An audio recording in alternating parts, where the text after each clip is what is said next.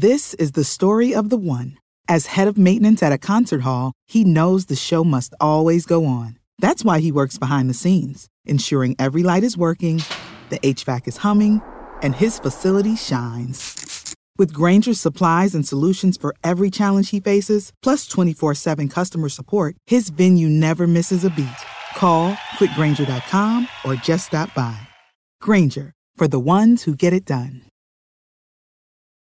What's the easiest choice you can make? Window instead of middle seat? Picking a vendor who sends a great gift basket? Outsourcing business tasks you hate? What about selling with Shopify? Whether you're selling a little or a lot, Shopify helps you do your thing, however you cha-ching. Shopify is the global commerce platform that helps you sell at every stage of your business. From the launch your online shop stage to the first real-life store stage, all the way to the did we just hit a million orders stage. Shopify's there to help you grow. Whether you're selling scented soap or offering outdoor outfits, Shopify helps you sell. Wherever and whatever you're selling, Shopify's got you covered. Sign up for a $1 per month trial period at shopify.com/try. Go to shopify.com/try now to grow your business, no matter what stage you're in. Shopify.com/try.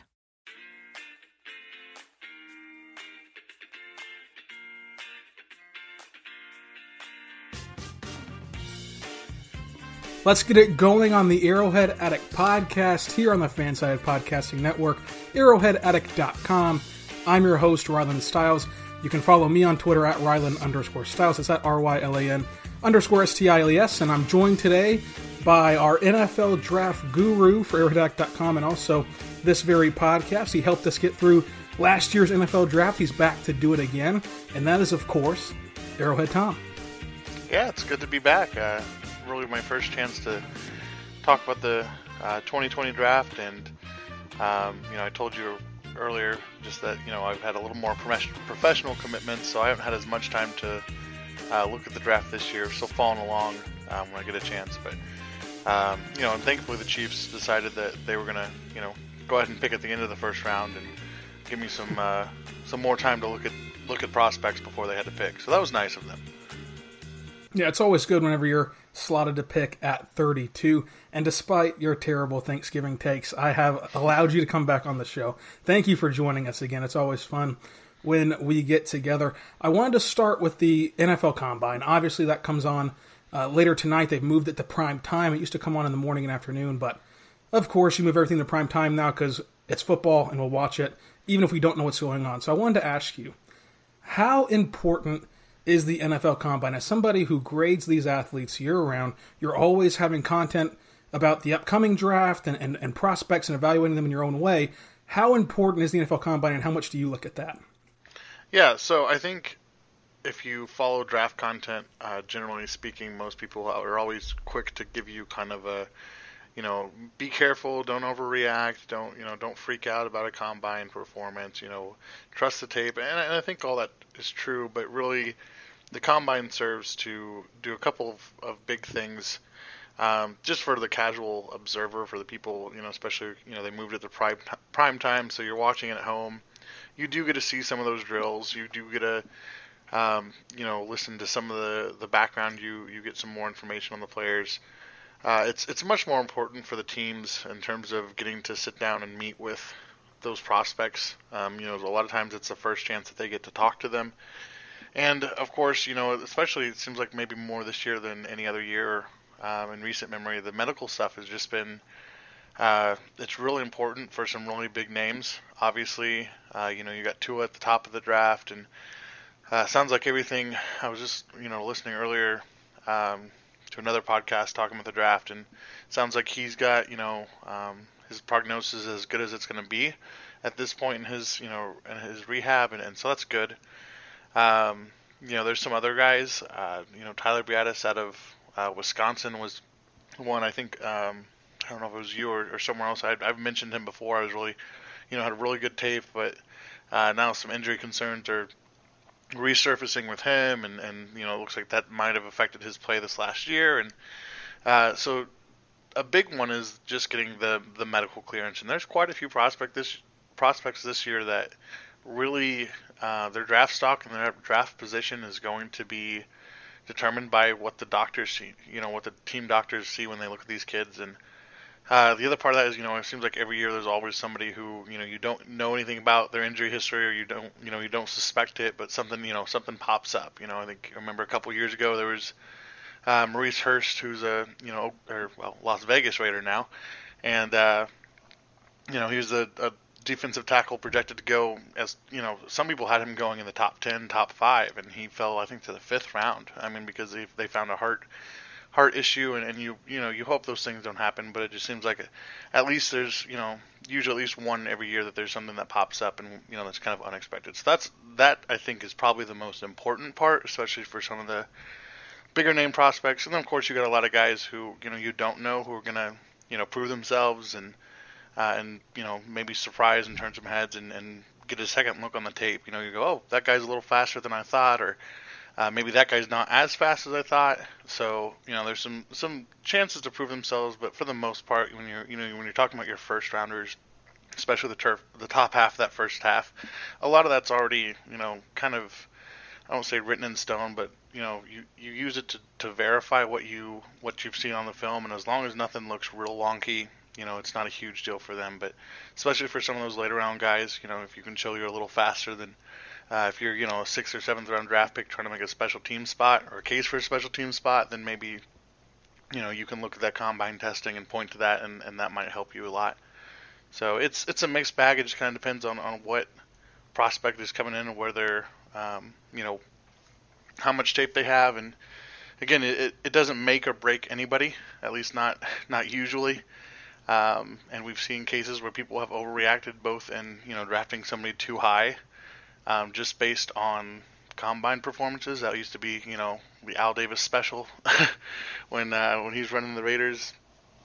And then you have the opposite now. It seems like, you have guys like Orlando Brown a couple years ago who, even though he didn't test well, had a lot of good tape at Oklahoma and came out and has been, he's started for the Ravens, and he's done a really good job despite not having the best, in fact, having, what they were calling at the time one of the worst, combine performances in NFL history.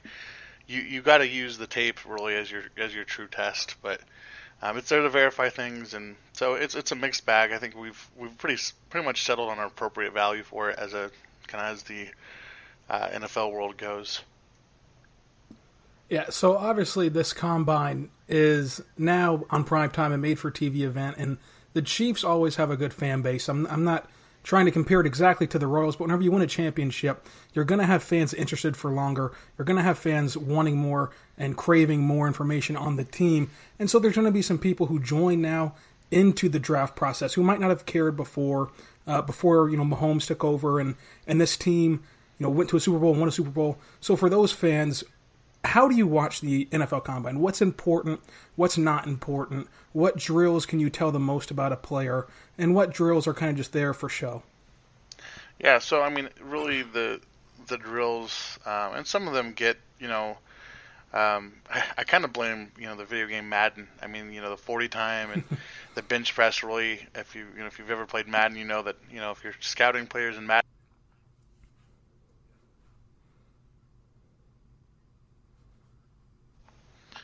what's a 3-cone or anything else.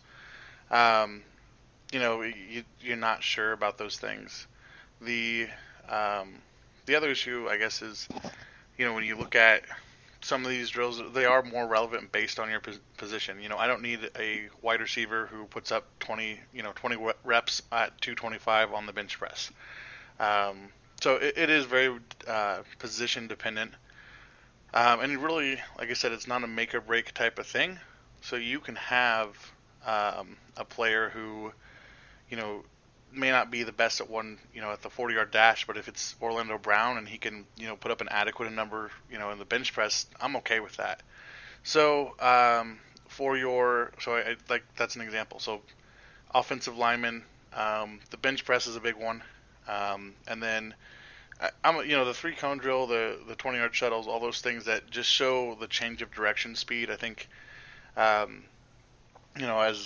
again, this is my experience, as just working with high school athletes, one of the trends that we're seeing is that colleges, and I think the pros will continue to look for this, is people who have good lateral agility. So just somebody who can run in a straight line fast is nice, but a lot of times you have those guys who can't move, who can't make the quick cuts, who can't make the quick breaks. If you remember DK Metcalf last year, who, he had one of the most bizarre combines, just ran incredibly fast, was huge, built like a brick house, and really impressed people, but then put down these really terrible times in the drills that required change of direction. I think that's going to be a lot more important than what people usually, like the casual observer, would say. 40-yard dash is important, but again, you have to think about how many times is a player, especially that player at that position, going to have a chance to run 40 yards, untouched down a field. That doesn't happen often, unless your name's Tyreek Hill. So you have to put it in the context of the position. I think when you're looking at defensive linemen, so if you want somebody who's really bendy and really can kind of get around the edge in the style of like Von Miller, then those drills like the 3-cone are really important. And I think all of them have to have some level of that, but especially guys coming off the edge have to have the ability to change direction and get around that offensive tackle. Bench press for me, I think, just for the offensive tackle and your defensive tackles, or really your offensive linemen in general, is important. And then 40-yard dash, if you can get your hands on the information, I think it's good to look at the 10-yard splits and all that stuff to understand, like, somebody might have, if it's an offensive lineman who has a bad 40-yard dash, but their first 10 yards, they were, at least par for the course, that's pretty good. Again, because you're not asking your offensive lineman to run 40 yards downfield and block somebody. They got to get, if they've got hands on somebody and they block them for 10 yards, we're putting them on a highlight reel. So as long as they can move that 10 yards and keep up with everybody and make space, then that's pretty good. So, obviously the 40-yard dash, I think, is one of the most scrutinized and overthought, exercises. But I look at the 3-cone drill, bench press. For receivers and corners, I really think it's important. Not just their vertical jumps, but their broad jumps. So being able to, the broad jump really speaks to a player's explosiveness, how twitchy they're going to be. And again, you use that to verify what you see on tape, not necessarily to prove things, but you want to see that they can, again, they have that explosiveness. So, broad jump and vertical jump are important to measure those types of things, especially when you're talking about players who are going to play in space and who need to do a lot of, changing of direction and keeping up with other people. So, for the Chiefs fans, of course, this is the Arrowhead Act podcast, mainly for the Chiefs. If I'm going to sit down and watch the Combine for the next few days, who am I looking at this Combine that could go to the Chiefs, and who are you most interested in to watch at this Combine event? Oh, man. And that's the crazy thing, is the things that, the way that at this point in the year everything plays out. To give you I guess I'll give you a couple of names that I think might fall, and then I'll give you a couple of names that I'm hoping have, secretly I'm hoping they have bad performances, so they'll fall to us, and then some names that are just kind of common to see mocked to Kansas City. One that I've just been working on recently is the Iowa offensive tackle Tristan Wirfs. And just to be clear, I don't think there's any chance in the world that he's there at 32. And I know that offensive tackle is not Kansas City's biggest need, but he has been just so much fun to watch. And that's, that says something for an offensive tackle. I think that if he, maybe if he tests poorly, there's some people who are concerned about arm length, saying he may need to move to guard. He's got a lot of support. He's a pretty highly, I've got him in my top 10. I've got him at number 9 actually on my board. If he has a bad combine and maybe some people in the NFL start to overthink it and he slides, I'd be pretty elated with him at 32, just because he really is. He's my number 2 tackle. I think he's got real good mobility. He might not have the longest arms, but I think that's one of those things that, again, with proper coaching you can work around. There's 2 linebackers that are considered kind of first round worthy, and they're really 2 different stories. So Kenneth Murray from Oklahoma has had some hype. I think there's probably plenty of Kansas City fans Just being in the general region, probably Oklahoma fans too, who know the name.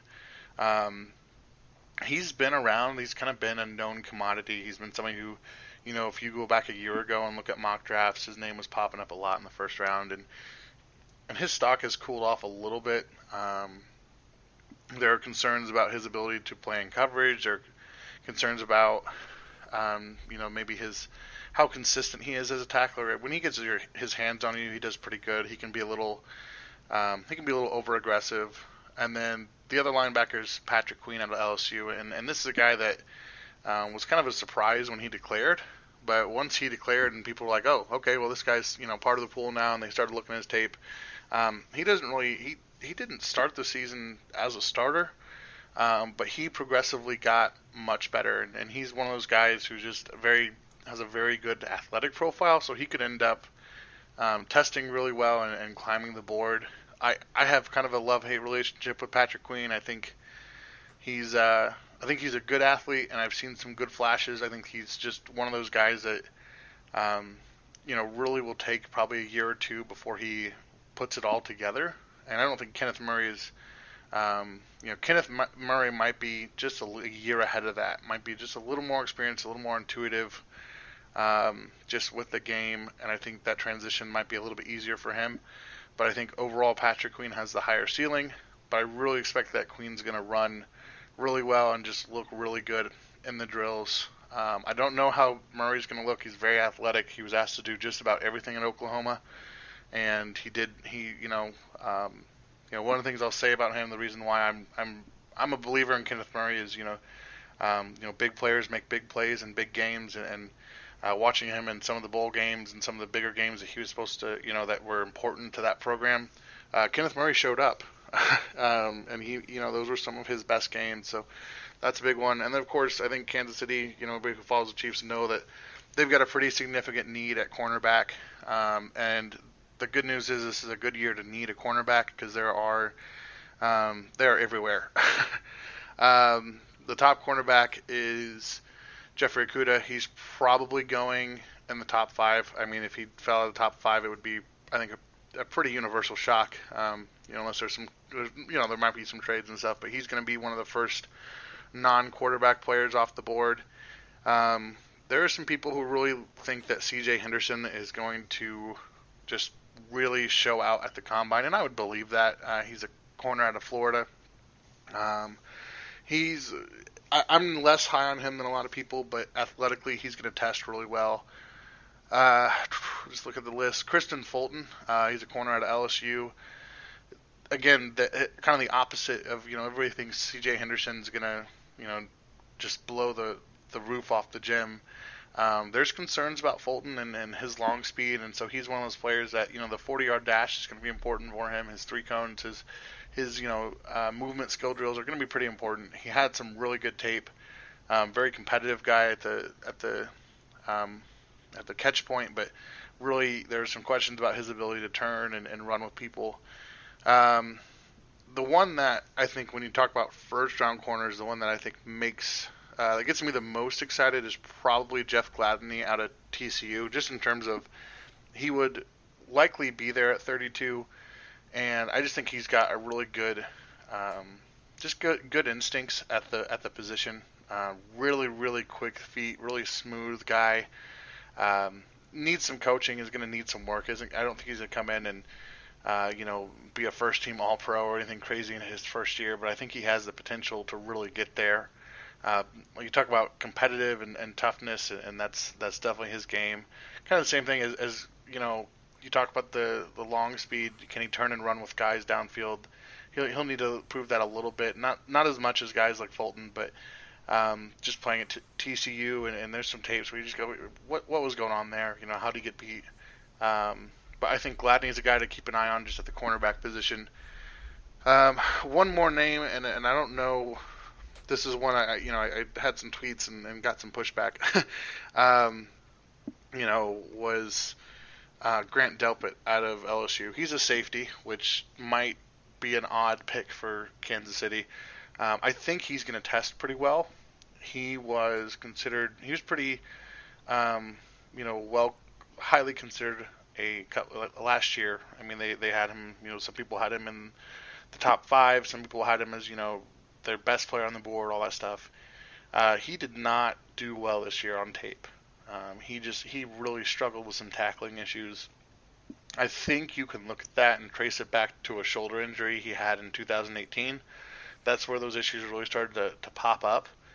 I have a theory that Delpit he's one of those guys that I think, and again, this is where you wish you could sit in our room. I think Kansas City would be a perfect fit for a guy like Grant Delpit for a couple reasons. One, you have a world-class, athletic training program there. The chief staff does a great job. But 2, you also have a guy like Tyrann Mathieu who, for all intents and purposes, is an LSU legend. Also wore the number 7, which I believe Grant Delpit wears, and plays safety. He's a guy who could mentor him. Again, not the biggest need for Kansas City, but if Delpit tests well, and for some reason he's there, maybe those tackling concerns are there, I think you have to consider it and maybe pick this guy and say he's going to be our third safety. And then, the unfortunate truth is Tyrann Mathieu's not the youngest guy, but he's on a 3-year deal. So Kansas City will have to make some decisions there. And if you grab a guy who, now who Mathieu could mentor, and I don't think you can replicate the leadership and the energy that somebody like the Honey Badger has, but if you can at least get a body in there to learn some things from him, there's value in that. And then I'll give one more for offense because I'm just rambling. There's so many guys I'm excited to see. I tweeted earlier this week, less Laviska Shenault hype and more for Brandon Aiyuk out of Arizona State. It took me a while to get around to Brandon Aiyuk. He was one of those guys that you read about guys or you get info on guys, you kind of get other people's opinions, and you just, before you even see them, you kind of start to, I guess, guess or gauge how you think you're going to feel about him. And I'm reading Aiyuk scouting stuff, I'm reading tweets or seeing clips here or there, and I'm going, I'm not that excited about that guy. Like, he's not, he's just a guy. And I turned on his tape just this early last week, and I've fallen in love with Aiyuk.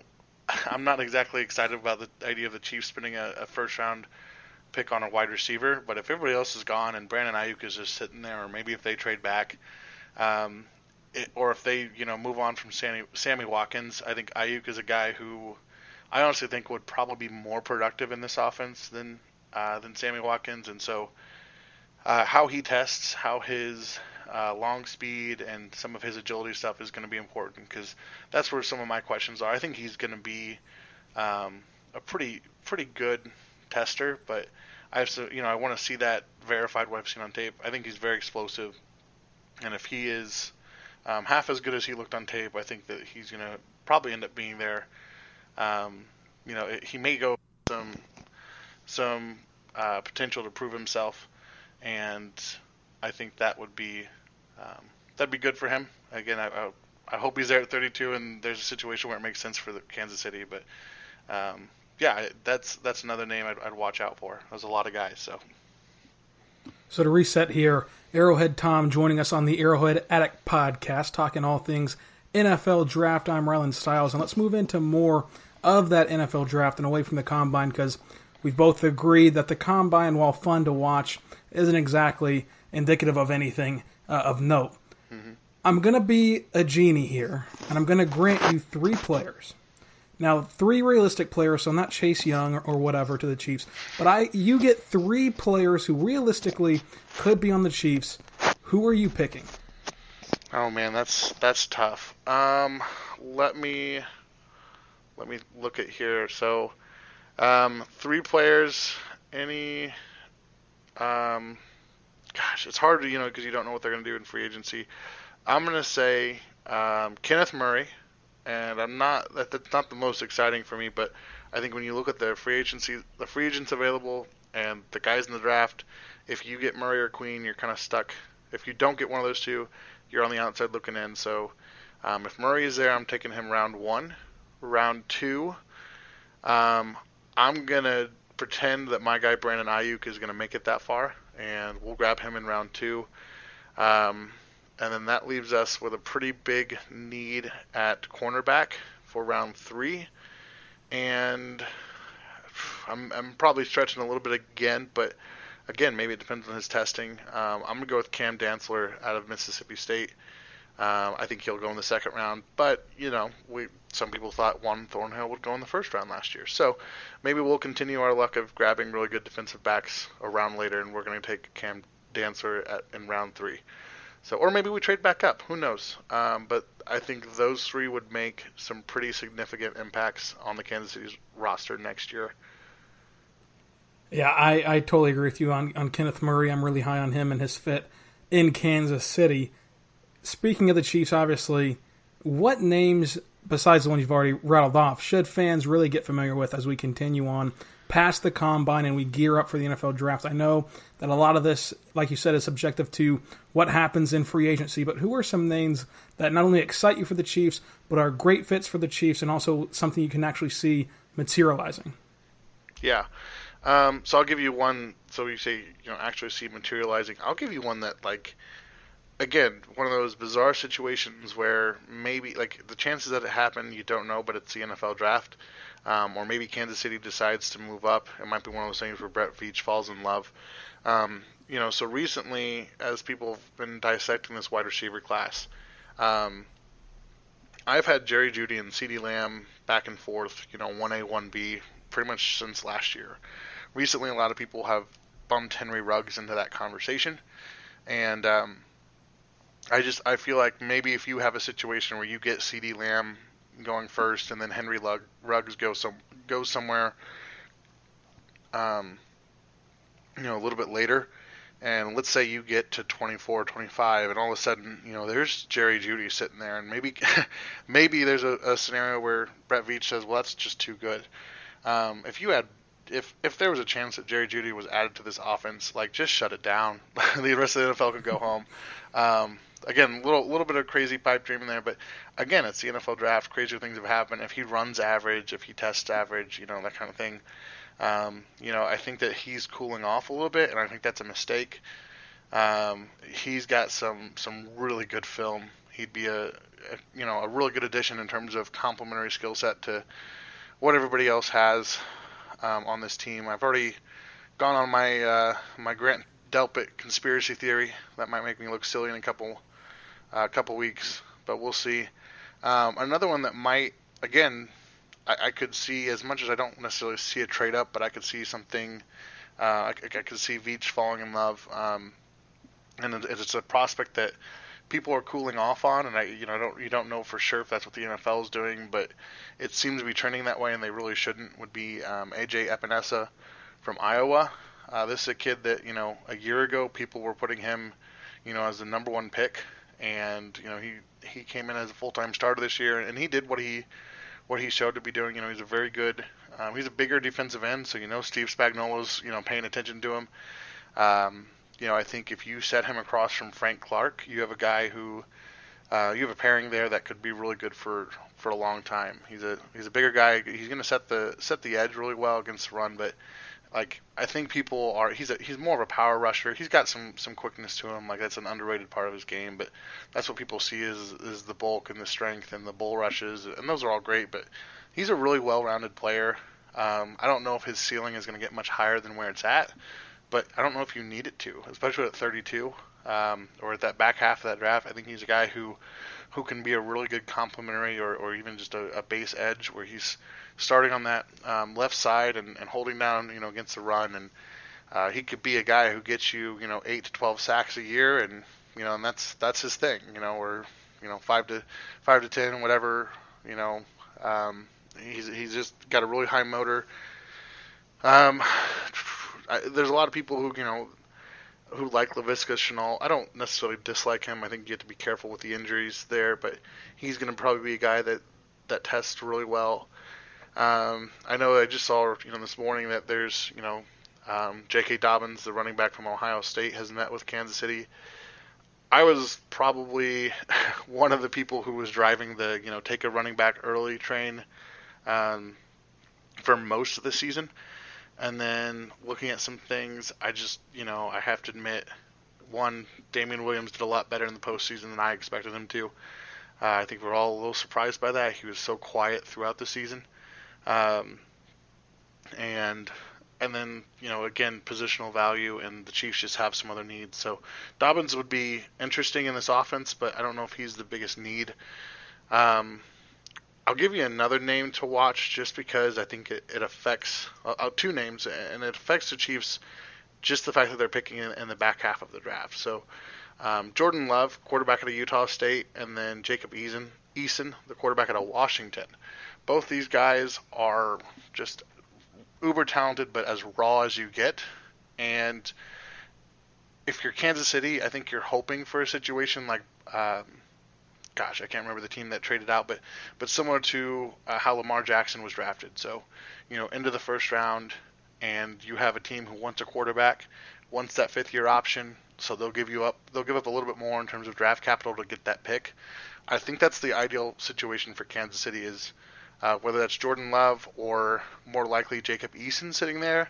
If it's Eason, you call Tampa Bay, you move back a couple picks, you pick up some extra draft capital, and they get their guy for that extra fifth year. I think that's a win for everybody. If I'm Kansas City, I'm keeping an eye on both those guys and where they're at on draft day because I want to make a trade. And then, again, the other guy right now that I'm just extremely fascinated with is Brandon Ayuk out of Arizona State. I really think he'd be a good fit for this offense. There's some offensive linemen that some people have mocked to the Chiefs. I've seen, Cesar Ruiz. I'm not as high on those guys, the interior guys, as I think a lot of people are, and I don't think that Kansas City will go that route. I just think historically, Andy has usually liked to work with some later round guys on the inside of his line, and so I don't think that they'll waste, or I don't want to call it a waste, but I don't think they'll spend that first round pick on a guy on the inside. So you mentioned the running backs, and you mentioned J.K. Dobbins. Are we still in agreement that DeAndre Swift is the best running back in this class? Absolutely. I know. I was reading or I heard that there were some concerns about some shoulder stuff, but at the end of the day, you put on that tape. I've got Swift at 16 on my board and Dobbins at 33. So in terms of just skills and fit, I think DeAndre Swift is the only one right now who has an argument, to be in the conversation for a first round back. I don't think he might squeak in at the back end, but if he falls the second round, I wouldn't be surprised. I would have mixed feelings if Kansas City took him at 32, just because we have so many other holes on this roster. But I think internally, I'd be pretty excited to pair Swift with the rest of this offense. I think it would be, you want to talk about a track meet, that's the element that was missing last year, and having a running back who can pick up those short yards and then, break a game open with some good runs, Swift would be a lot of fun. Plus, it's a great name for a running back. I mean, your last name's Swift. I mean, that doesn't count to your evaluation, but, it makes me more agreeable. I think it should. You touched on it briefly, but if I have to pin you down right here, and you have to give me an answer, will the Chiefs select at 32? That's a tough one. I think Brett Veach hasn't made a first-round pick since he's been general manager. I also think they've only got 5 picks in this draft class, so he's between a rock and a hard place. And I'll be honest, Brett Veach has been frustrating for me because I can't predict him, at all.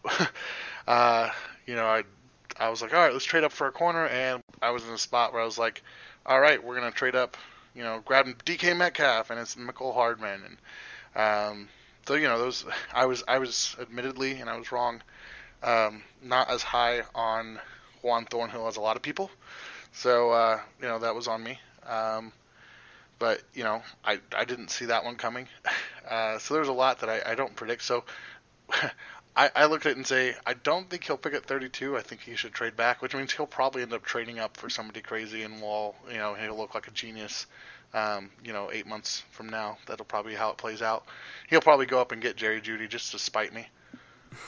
Well, as I said, you're the draft guru, so I'm glad that we're in agreement. I think you're right that with only 5 picks in this draft, I think he's going to trade back and get more assets and be able to spend them and fill the holes in this roster more efficiently because, again, there's only $13 million in cap space as of right now. And with only 5 picks, that's a big deal.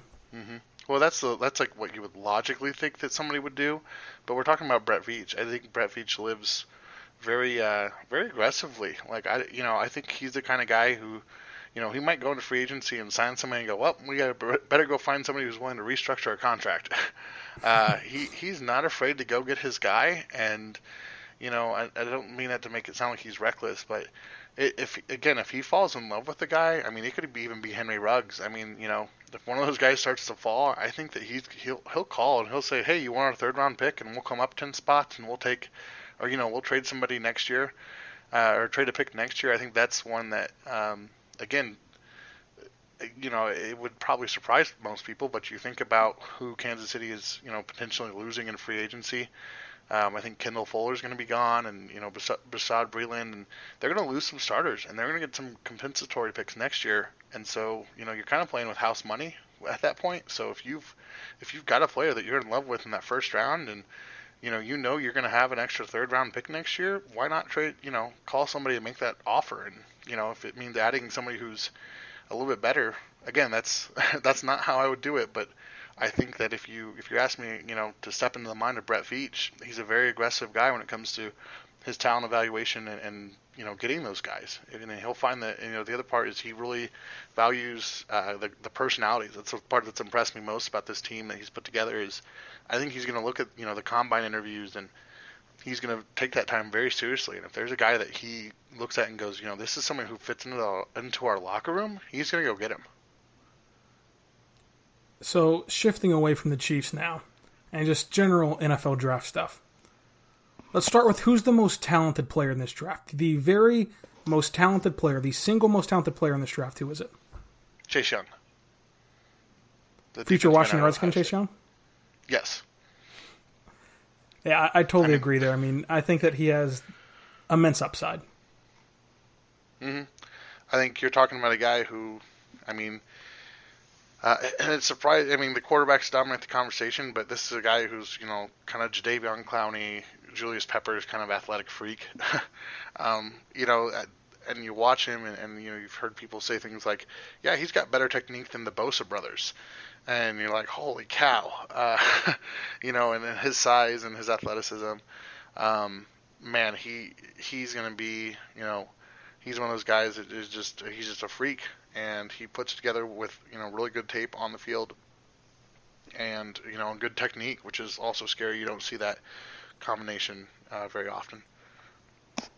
And kind of keeping in that same light, but for this question, who's your favorite prospect? And it doesn't have to be the most talented or who's projected the highest, but your personal favorite prospect. He could not be getting a lot of attention, or he could be getting a ton of attention, but who's your absolute favorite? Oh, man. You only get one, so it's going to be a really tough decision. Who's your absolute favorite prospect? Just one. That's like taking me to Baskin Robbins and saying I can only have one flavor of ice cream. That's not fair, man. Let's see. If I had to pick like just one guy that I enjoy to watch the most, gosh, I'm trying to avoid the recency bias. I'll say, and this is, I feel cheap saying this just because, I've been watching Isaiah Simmons. I've been on him for, I think, I knew he was going to be good and get drafted well, but now they're talking about a top five guy, and I think that surprises me a little bit just because, but holy cow, Isaiah Simmons, he does it all. So, and if you ask me who's the second most talented, it's really splitting the hair between him and Jeffrey Okudah for that second position. But if you watch Isaiah Simmons play football, it's fun. If I told you that there's a huge red flag on Joe Burrow because he needed to be placed in a certain system at the college level to be able to succeed, you would say what? I would say as a coaching staff, your job is to make the best out of, to maximize the potential of players. And so if that prospect performed at the level that he did in college because of that system, you need to go out and hire that guy who ran that system, or you need to emulate it and take that guy. Like, that he can make those throws, that he can do those things, so you need to put him in a system that's going to be that's going to cater to that. I would also say as much as, the system that he was in was pretty quarterback friendly. If you just watch the tape and watch some of the throws that he makes, and more importantly, the throws that he makes with anticipation, you see that a guy who can really fit into any offense. And so I would say I wouldn't call him scheme limited, but I think you can, point that out as a criticism. But again, his level of production was so high, and he was playing against elite college teams. I mean, he's playing against the best of the best in the SEC. I think you're going to have a hard time saying that this kid doesn't have the tools to be a franchise quarterback. And if he's got the tools, you just got to make sure that he knows how to use them and put him in the right position to succeed. Again, he's just going to be a young guy. There's probably going to be some, learning curve, but you got to, that's your job as a coach, as a coaching staff. We'll give you the player. No player can thrive in a bad scheme. I mean, again, look at the Chiefs defense last year. You had some of those guys who looked a lot better this year just because they changed scheme and they game planned better. So if that's your concern, I would say your issue is with your coaching staff, not with the player. All right, so am I right or wrong? I see a ton of draft day trades and moves being made. I think that the draft day starting in round 1 will be a firestorm on Twitter and will generate a ton of attention, more so than it normally does, with, again, just trades and surprise picks, and it'll be one of the most fun drafts to be a part of. I think I'm going to agree with you. There's just a lot of potential for moving and shaking. Detroit that's where it's going to start, unless Washington, really shakes things up. I thought it was interesting when, Ron Rivera today said that they were bringing in Tua and Joe Burrow for interviews, and, he says he likes Dwayne Haskins, but, it's, everybody's got to earn their job, and, I just imagine what's the chaos like if, Burrow goes 1 and, Tua goes number 2 to Washington.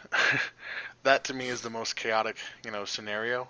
Because then you have Chase Young and the Lions, seeing that 3, and I think that's going to be a marriage that they'll be happy for. But at that point, it's kind of chaos all the way down, and someone's going to want to move up for the, another quarterback, and or you could go the other direction. Maybe it goes as we expect. Burrow 1, Young 2, and then Detroit. Maybe they take Tua, or maybe they trade down and they get a massive haul. They're kind of in a seller's market right now, especially with Tua's medicals checking out. And Miami, I think Miami wants Tua. And then once Tua and Burrow are off the board, someone I think is going to overpay to get Justin Herbert. And I think that, and not comparing these two prospects, but I'll compare the situations. I think it's going to be similar to the Arizona Cardinals drafting Josh Rosen, and that they were kind of like, well, the other two guys are off the board. We need a quarterback. He's the last one left. Let's go get him. And that won't necessarily. And I don't know what that team will be, but I could see a situation where that same team is struggling, later on. So it'll be interesting just with the quarterbacks, and there's some other players in this draft that are worth moving up for. There's already rumblings that there's a team that wants to move up for a wide receiver, and is that CeeDee Lamb or Henry Ruggs, or is it Jerry Jeudy? And there's all kinds of chaos there. So it would be it's going to be an interesting draft. It's going to be as fun of a draft, as fun of a first round as you're going to have anytime soon. So that's Arrowhead Tom. I'm Ryland Stiles. We just gave you over 40 minutes of intense draft coverage. Now let's shift over to the NFL offseason, which will have answers to these questions prior to the draft. Let's start with the biggest topic in Chiefs Kingdom. I've already given my opinions on all of these, so I want to hear what yours are. Number 1, is Chris Jones going to be a Chief next year? I'm going to say yes, because I'll be upset if he's not. And Brett Veach made no bones about it at the Combine press conference that he intends to keep Chris Jones in Kansas City, so I tend to agree with you there. And then the second question, the second topic really is basically, is Kendall Fuller going to be a Chief next year? No. I think he's going to get paid to be somewhere else. Don't sleep on, Chicago making a run to, pair the Fuller brothers together. And, I think the interesting thing is I think he's going to get paid as a safety. And, again, that's not going to be as high-end money as what he probably could make as a cornerback, but I think the run he had at the end of the season and the plays he had in the postseason as a safety, they surprised me. I think that's a better position for him, and he learned that really well. And obviously a lot of playing safety is dropping down into the nickel, so that's not going to be foreign to him, but I think he's going to get paid. I think he's going to get a pretty big deal. Yeah, you're 2 for 2. I agree on both accounts. Is Sammy Watkins going to be a Chief next year? I don't want him to be. That's probably a bad thing for me to say, but, he just... I mean, I know playoff Sammy is, he's the Lizard King and he does all his stuff, but man, he was just nowhere this season, especially when we really needed him in some of those regular season games. I will say, I think they want to keep him. I think he's going to have to restructure his deal or possibly sign an extension and move some money around. I don't think he's going to do that, and so when Brett Veach says there are hard decisions that need to be made, I think he's going to be a hard decision. And I think that the Chiefs will want to bring him back, but I don't think that he's going to be very agreeable to that. And I think that they'll probably try to trade him. I think that there will be a team that might want to bring him in to, again, I know his contract's pretty big, but you can trade him, you can extend him, or you can take on that 1-year cap hit if you've got a younger quarterback and he needs some pass catchers. Sammy Watkins isn't the worst you can do, and so if you want to give up a mid-round pick for that, we'll take it. But I don't see how he fits in, and I think it's a hard sell to say, hey guys, we're getting rid of Chris Jones, but we're going to keep Sammy Watkins. I don't think that's a great message. Smart man again. And the most interesting question league-wide, is Tom Brady going to be a Patriot next year?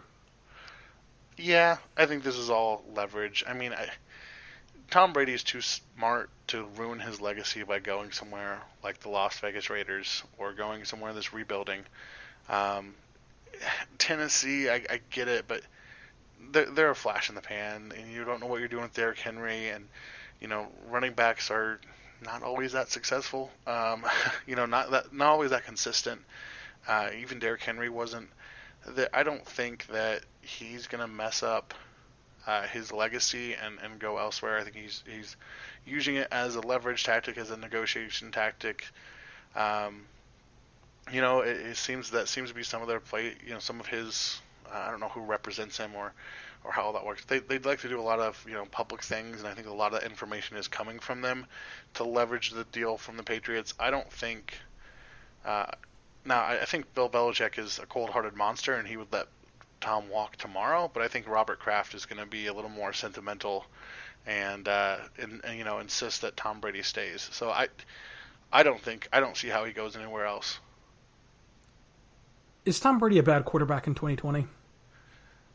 I hope he's been a bad quarterback, the last 10 years, and this has all just been one bad dream. Again, I don't know. I think that he's going to drop off from what we've seen. I think he's going to really struggle if he goes to a different system, but you can't take away just his knowledge and his ability to process the game. So I wouldn't call him bad. I think his floor is an above average guy. But until the arm is completely shot, and I don't think it is, and his game has never been entirely about throwing the deep ball or having the biggest arm. I think you can't until you can't take away that mental processing side of the game, and he's probably one of the best. Him and Peyton Manning just know the game so well, and that's what always made those matchups it's just so intriguing. I don't think that you can take that away from him, and so I think he's always going to have a pretty high floor. I don't think he'll ever be really tremendously bad unless his body starts to fail. Yeah, I just in 2020, after what we saw last year, if Tom Brady did join the Vegas Raiders, I just cannot find myself being scared of that. I still think Mahomes is 10 times the quarterback. I don't think that Tom Brady changes the Raiders' outlook more so than Derek Carr does. That's the level that I put Tom Brady on right now. Mm-hmm. I would disagree a little bit. I think he gives them a better chance than Derek Carr. I think Derek Carr, there's a lot of hate and people, if he played for the Kansas City, I think we would have a little more. We'd have a different view because I mean he's given his heart and soul to that Raiders team.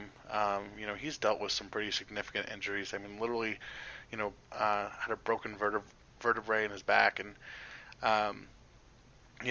he's not the best quarterback in the league, and he's not this amazing all-star or anything. But I think that he's put in as much effort as you can. That said, I think Tom Brady would still, again, you're talking about a Hall of Fame understanding of the game, and there's not the same weapons there, but I think Tom Brady just has a better feel for it, and he's much more composed under pressure, and I think that is an area where Derek Carr is not as put together, and I think that would improve the Raiders. But I think if he comes to Las Vegas, Tom Brady needs to be afraid of the Chiefs. The Chiefs don't need to be afraid of Tom Brady. I totally agree that the Chiefs are no longer, or any NFL team really, should be afraid of Tom Brady anymore. I think that his knowledge and his ability to read a defense makes him a good game manager, but beyond that, I just don't think he can go out there and beat a team anymore, or at least beat a competitive team anymore. Last question as we're running up here against an hour-long podcast. It relates to the AFC West, so I want to get your opinion on this before we fully find out the free agency signings and whereabouts of these players. Where does Phillip Rivers land? Ooh, that's a tough one. I think Phillip Rivers, the one that I've heard, and I think it makes a lot of sense, is for Phillip Rivers to go to the Colts. Now, I get there's some connections being made there, and I don't know. To me, I mean, I get it, but I don't get it. The connections are nice, but talk about a quarterback whose body is failing them. I think that's Phillip Rivers. And again, I have some more respect for Phillip Rivers than I think most Kansas City fans do. He's a very, very big competitor. I'll just be honest. My fear is that if I'm a general manager and I sign Phillip Rivers, I'm afraid that he's not going to make it a full season, that he's going to have to retire. I mean, he's a tough guy, but it's not there for him anymore. His arm strength, I mean, that's where, just watching those throws against Kansas City, I mean, he's underthrowing, Mike Williams, who's, 9 feet tall and, destroyed us last year. I really think his body is at its limits, and so if I'm signing him, I want him to be a backup, but I know that's not what he wants. So I would say he probably needs to be a transitional starter, that kind of situation. So, and here's the thing, I'm not sure what Phillip Rivers offers you that Jacoby Brissett doesn't.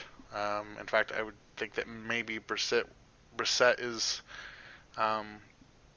maybe even a better option, because you might have another year or two with Brissett, and you wouldn't have to rush your quarterback into that starting lineup so quickly. The other team I've heard is, Tampa Bay. Bruce Arians is not shy about working with veteran quarterbacks, Kurt Warner and Carson Palmer and all that. Again, it's the same question though, is can Phillip push the ball down the field anymore? And there's a couple of teams that I think you need to look at. Some more short passing teams. One that just kind of an off the wall idea I heard, and I had no reason to think this would happen, but I think it would be interesting. Would be I know people have connected, like they're saying, oh, Tom Brady's going to go to the 49ers. What if Phillip Rivers went to the 49ers? And, a lot of things I've heard about Jimmy G from 49ers, they don't sound sold on him. And Phillip, he may not have the arm strength, but he could run that offense. That's a West Coast offense. It's, based on some quick timing routes and those types of things, and he could run that. And, his understanding of the game, but also I think his competitive demeanor might be a little exciting for that team. That was the thing that just watching the Super Bowl, and nothing against Jimmy G. I have to be careful. I live, out here in Eastern Illinois. They'll come get me if I slander Jimmy G. There'll be pitchforks at the door. But I think, that's the part that, they're in the Super Bowl, and he just looks like, he looks like he's thinking about his off-season vacation with whatever supermodel he's going to hang out with. Where Phillip Rivers is playing the preseason games like the like the lives of all 37 of his children depend on it. And I think that competitive, fire would be appealing to, you look at a system like, a coach like Kyle Shanahan, but also a GM who is a former player and who played in the AFC West and is, familiar with Phillip Rivers. So again, there would be kind of a crazy scenario, but if you're in a short window and you think, you need to make that change, I mean, Phillip Rivers going to San Francisco probably isn't the craziest thing if they're open to Tom Brady. I mean, if nothing else, you bring him in and he competes with Jimmy G, and maybe that intensity pushes Jimmy to really maximize his potential. But if I were the 49ers, I'd at least kick the tires on that, because I think there's potential there to improve a spot that really wasn't impressive this last year, despite your team being very successful. Tom, thank you so much for joining me. It's always fun whenever we get to sit down and record a podcast. We'll have you on again before the draft gets here, and then of course we've already talked about doing shows after the draft to recap everything. But let them know where they can find you and what kind of content you have coming in the next few weeks. Yeah, so you can find me at Arrowhead Addict, but also my Twitter handle is at ArrowheadTom. So I am working, and I've just put together my big board, my pre-combine big board 2 days ago actually. And so like I said, I'm a little behind on some things. Once the combine settles, I'll start really honing in on who are the options for the Chiefs in the first round and the second round and those types of things. I'll start churning out some 3 to 4 or 5 round mock drafts. I'll do some content on who are the sleepers, who are the guys who aren't getting enough hype. That's where I really enjoy is finding guys that not everybody's talking about, and I want to put those guys out there. So on draft day, when you're at your draft party, or maybe that's just me who has a draft day party, but if you're like me and you have one of those, and somebody gets drafted, and everyone else is like, who's that guy? I'm like, oh yeah, that's that's the Arizona State receiver out of Brandon Ayuk. He ran a 4.42 at the combine. He's 6'1". So you have that information. You can impress your friends and get excited early for the start of some new Chiefs. I mean, that's the most exciting part, is you get to bring these kids into your program. So, so keep an eye on that. We'll have I'll hopefully have some more content here soon, just about first round options and how the combine has affected some of those prospects. So again, you can find me on Twitter at ArrowheadTom, and all my content is at Arrowhead Addict. Hey, you know what? You're not the only one who has draft watch parties. A group of my friends have been doing that since high school, really. And so we'll have to have you back on, especially before the draft, but also to have a redraft between us for draft party plates and foods and whatnot that you like to snack on while you're taking in one of the greatest days of the sports year, really. Yeah, really an underrated day. I've been, petitioning with the various bosses I've had over the years. So, I really need this Thursday and Friday off. It really should be a holiday, and they just look at me like I'm crazy. And that it should be a holiday, I think. I agree. So that's Arrowhead Tom. That's Arrowhead Tom. I'm Rylan Stiles. You can follow me on Twitter at Rylan_Stiles. It's at RYLAN_STILES. That's Arrowhead Tom on Twitter at Arrowhead Tom. His draft stuff is unmatched, especially when it comes to the Chiefs specific stuff. So check all that out. And again, he'll be back before the draft, after the draft, and really anytime he wants to come back. Yeah, I'll be around. Thanks for having me. So be good and be good to one another. We'll see you next week on the Arrowhead Addict Podcast.